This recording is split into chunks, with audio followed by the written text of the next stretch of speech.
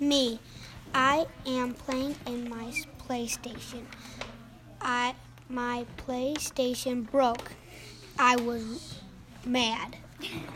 It does not pay to be selfish and overconfident. It could be your downfall. But the fish never listened to him. There is that crocodile telling us what to do again, they would say. One afternoon, the crocodile was resting beside a stone near the pond when two fishermen stopped there to drink water. The fishermen noticed that the pond had many fish. "Look, this pond is full of fish. Let's come here tomorrow with our fishing net," said one of them. "I'm surprised we have not seen this place before," exclaimed the other.